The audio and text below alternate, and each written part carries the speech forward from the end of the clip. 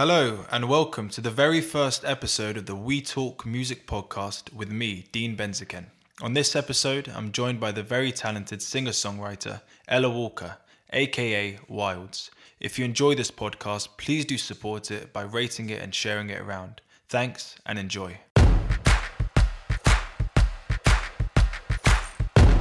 Thanks so much for coming on the show, and also Pleasure. for kind Thanks of being for the first episode, the first artist to come on. So it's a real treat to have you on. It's a pleasure. Thank you so much for getting in touch. I could talk all day, so That's great. I'm really excited. Yeah. Well, I guess to start off, I kind of been a fan of yours ever since I came across your Bob Dylan cover, kind of as I mentioned to you before, and was instantly hooked. And it kind of got me thinking of how I guess covers can play a really important role in an artist's career. I guess firstly, it allows an artist to kind of stamp their own musical identity on a song. So I think the one that kind of comes to mind is like Johnny Cash's version of Hurt. But also, I guess more importantly, it helps a new artist or an up-and-coming artist as well get discovered with kind of listeners kind of then going on to listen to originals or kind of their back catalogue, if you will. And I was wondering, kind of for you, maybe pre-pandemic when you were performing, were covers kind of something that you made sure that were included in your live sets and they play kind of an important role, even to you, even as I guess as a songwriter as well? No, honestly, not really at all. It's funny, when I first started releasing music, covers, I guess like live lounges and stuff, it was a really big thing. And there was a lot of pressure from my old management to like find a cover that I could sort of use as my cover.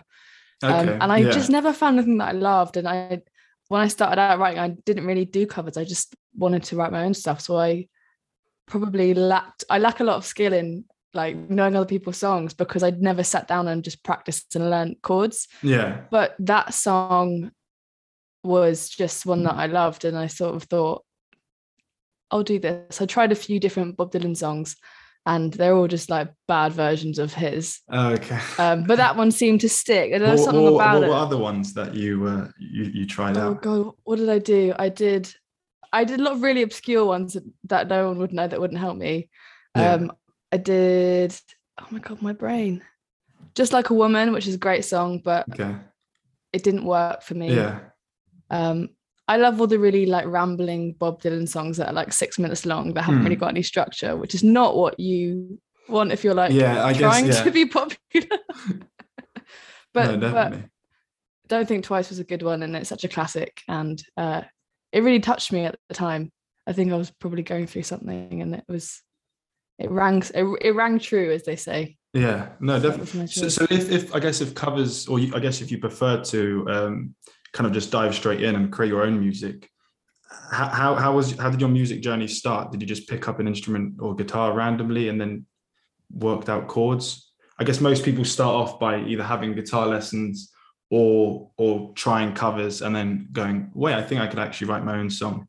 I actually did. I was a bit of a musical theatre kid. Which is not a cool thing to admit to at all. But I did that, and I did classical singing when I was at school for years. I just liked singing, and that was the only way I could think of sort of applying it. And eventually I just got sick of singing like classical covers and old folk songs from like the 1700s, which is what I was doing. It was so boring.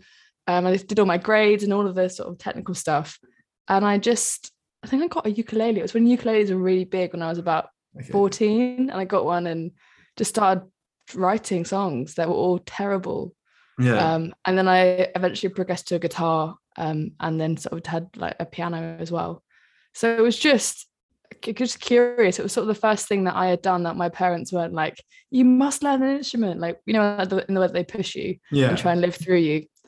I basically wanted to find a way to use my voice, and instruments were just a way to get to an end result.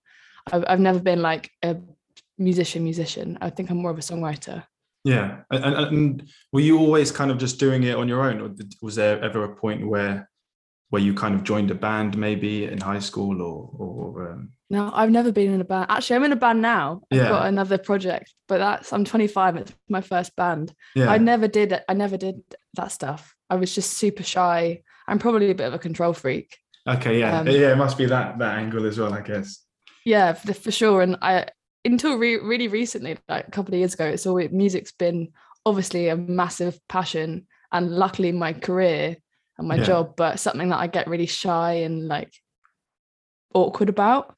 So I think the thought of sharing it with anyone else and doling out like creative control was just terrifying for me. So I just sort of stayed. Actually, two of my good friends, we had like a little harmony sort of trio that we would okay, is that kind of like one instrument and everyone like vocally harmonizes? Yeah, it would be like acoustic guitar. It was really folky, and then we just do 3-part harmonies for everything, which is great actually. And I probably owe them a lot for teaching me how to. Yeah.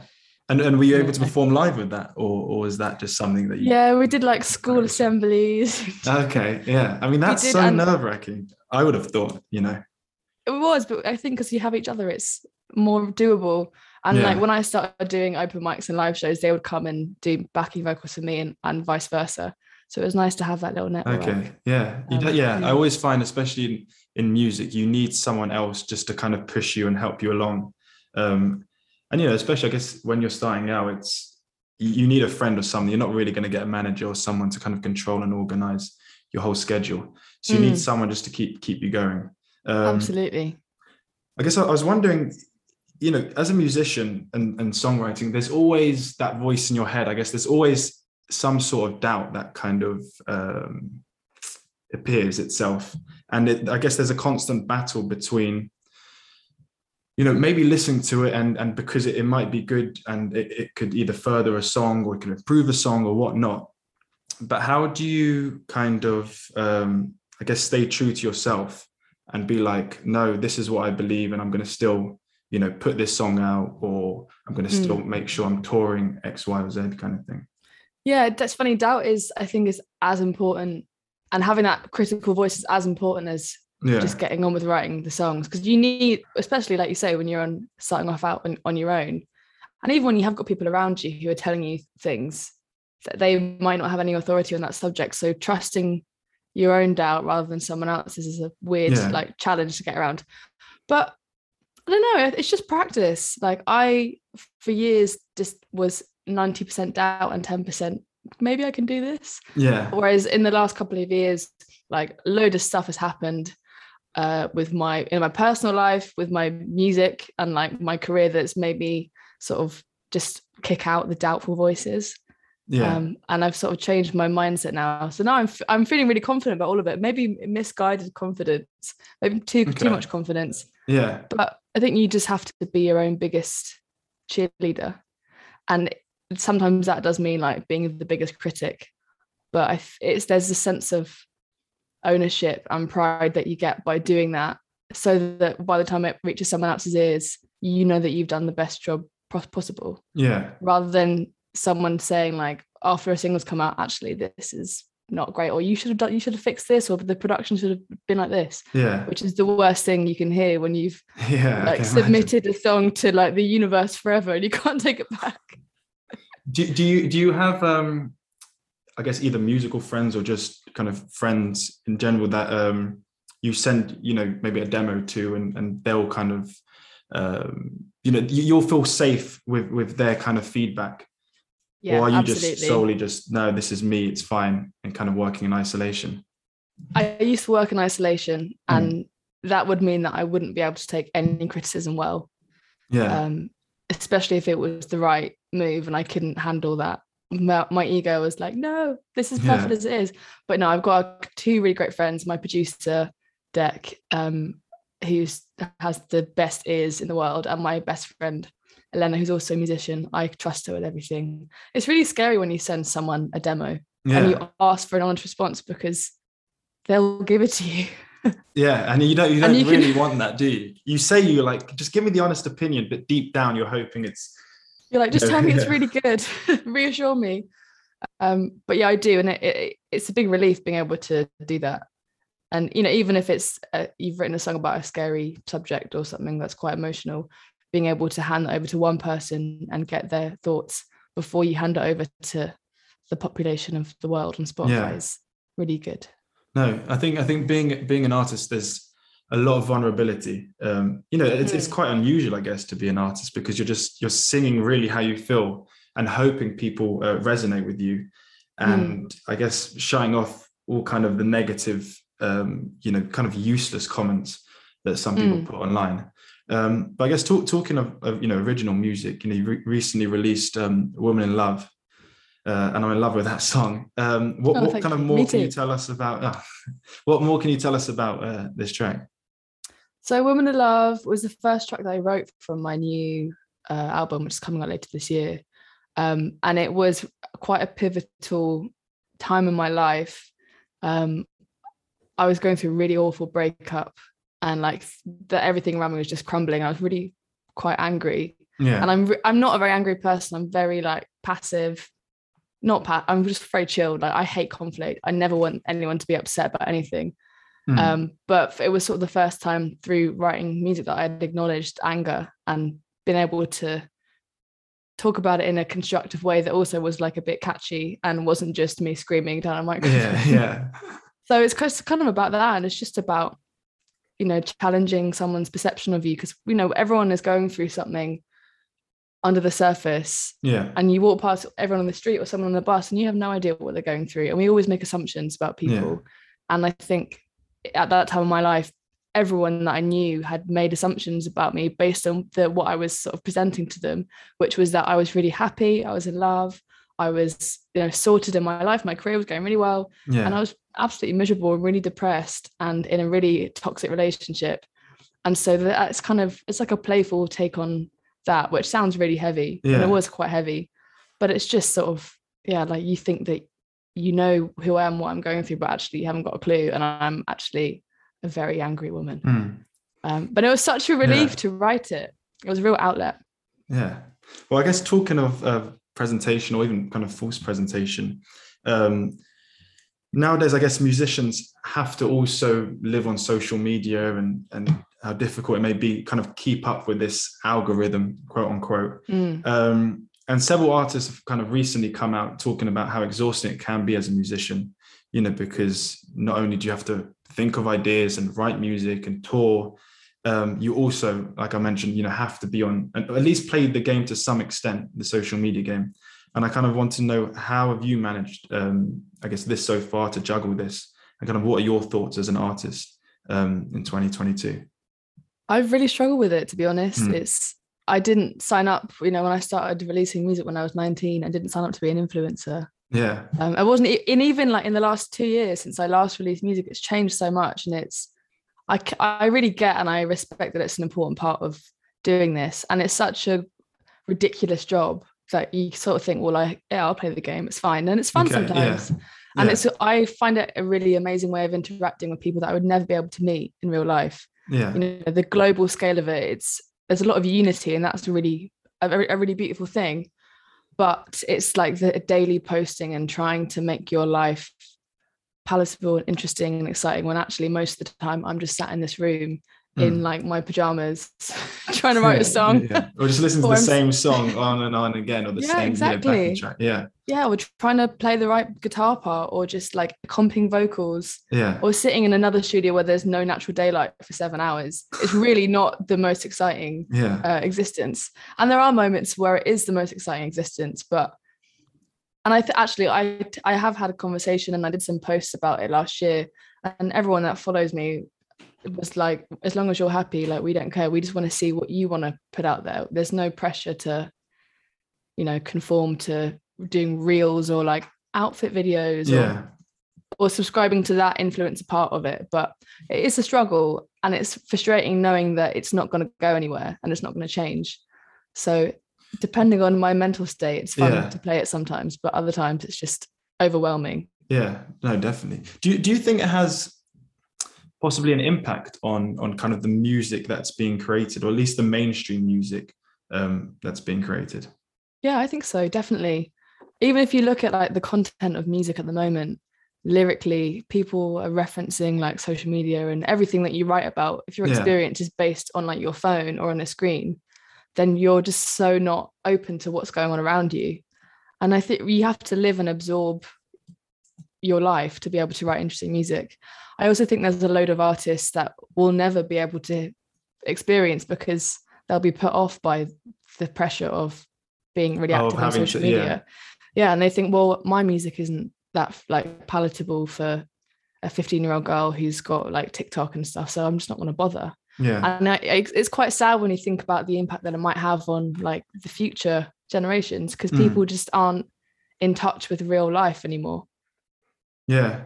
Have you ever had to, or even thought of it kind of, maybe I have to cut out a verse or add an extra chorus, or maybe even start the song with the chorus, to, I guess, accommodate people's kind of listening behaviors nowadays, or their shortened attention spans?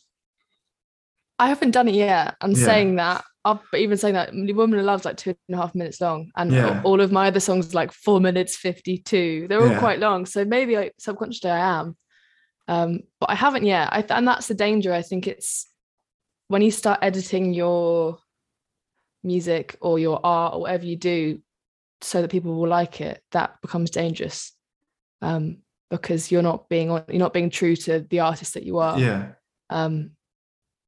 I mean, like, I guess with like radio edits and stuff, there's always a technical side where you might need to cut something out.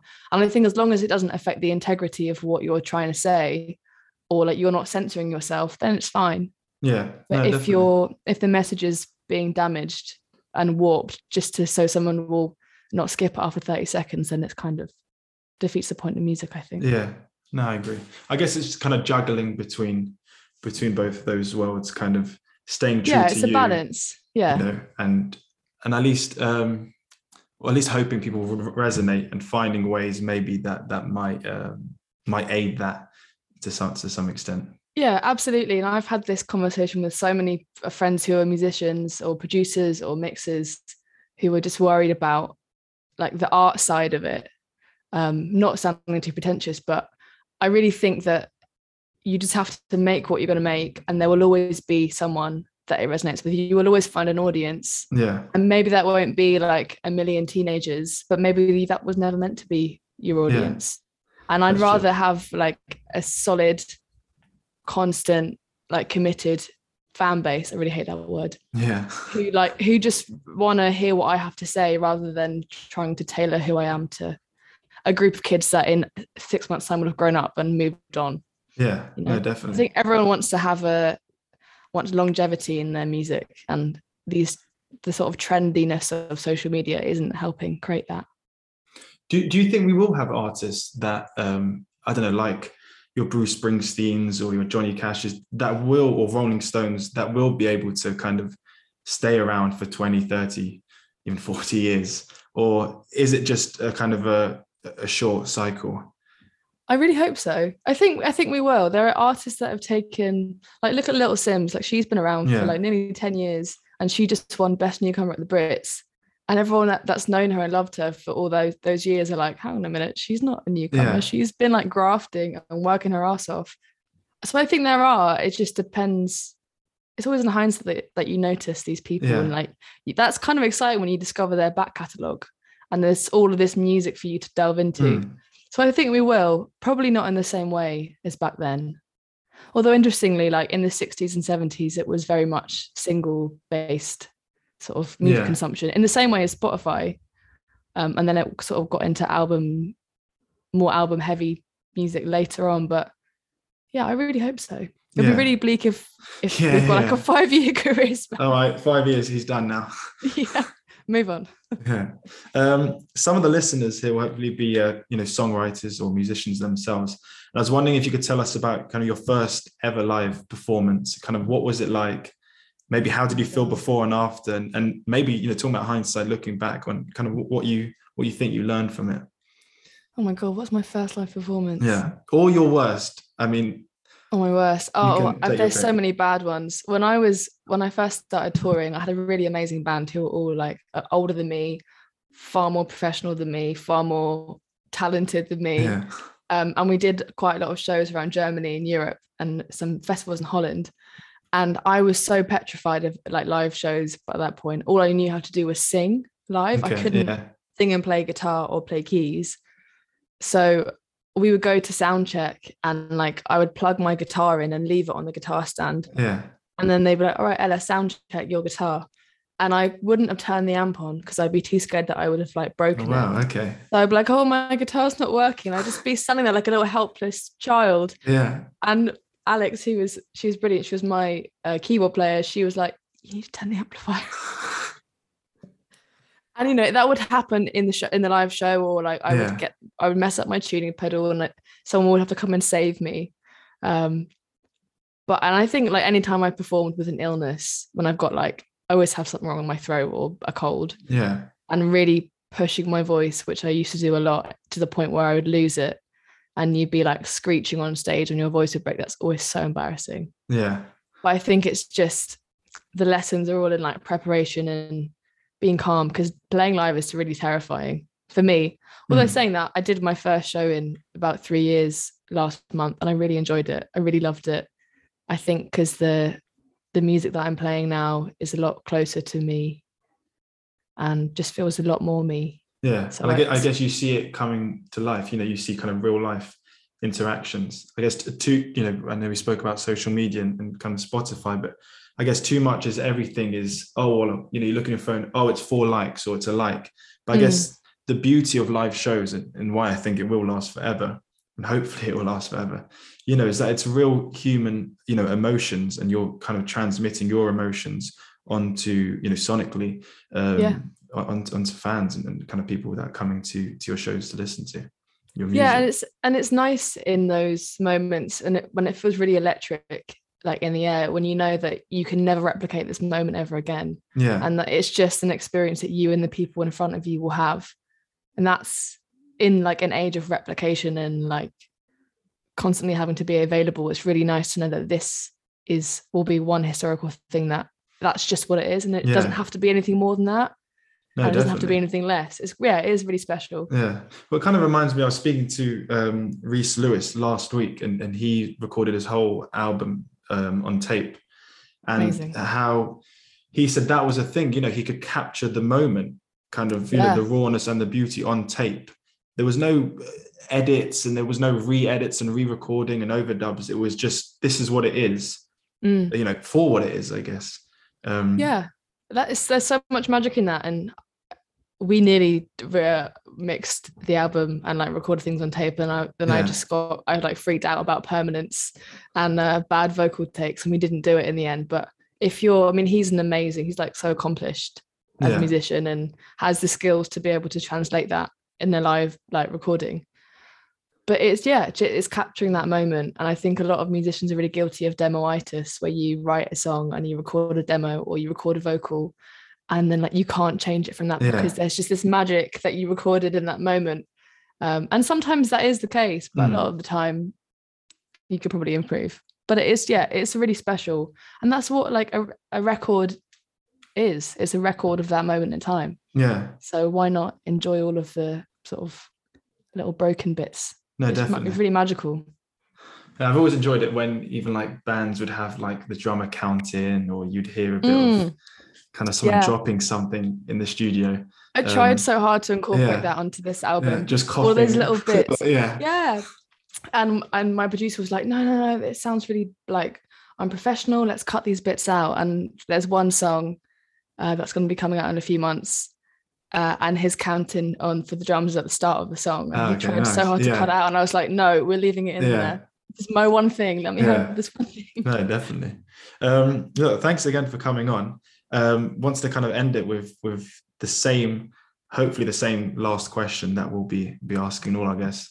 And it's, what 3 songs would you choose to soundtrack your perfect day, if we're talking about kind of morning, midday, and evening?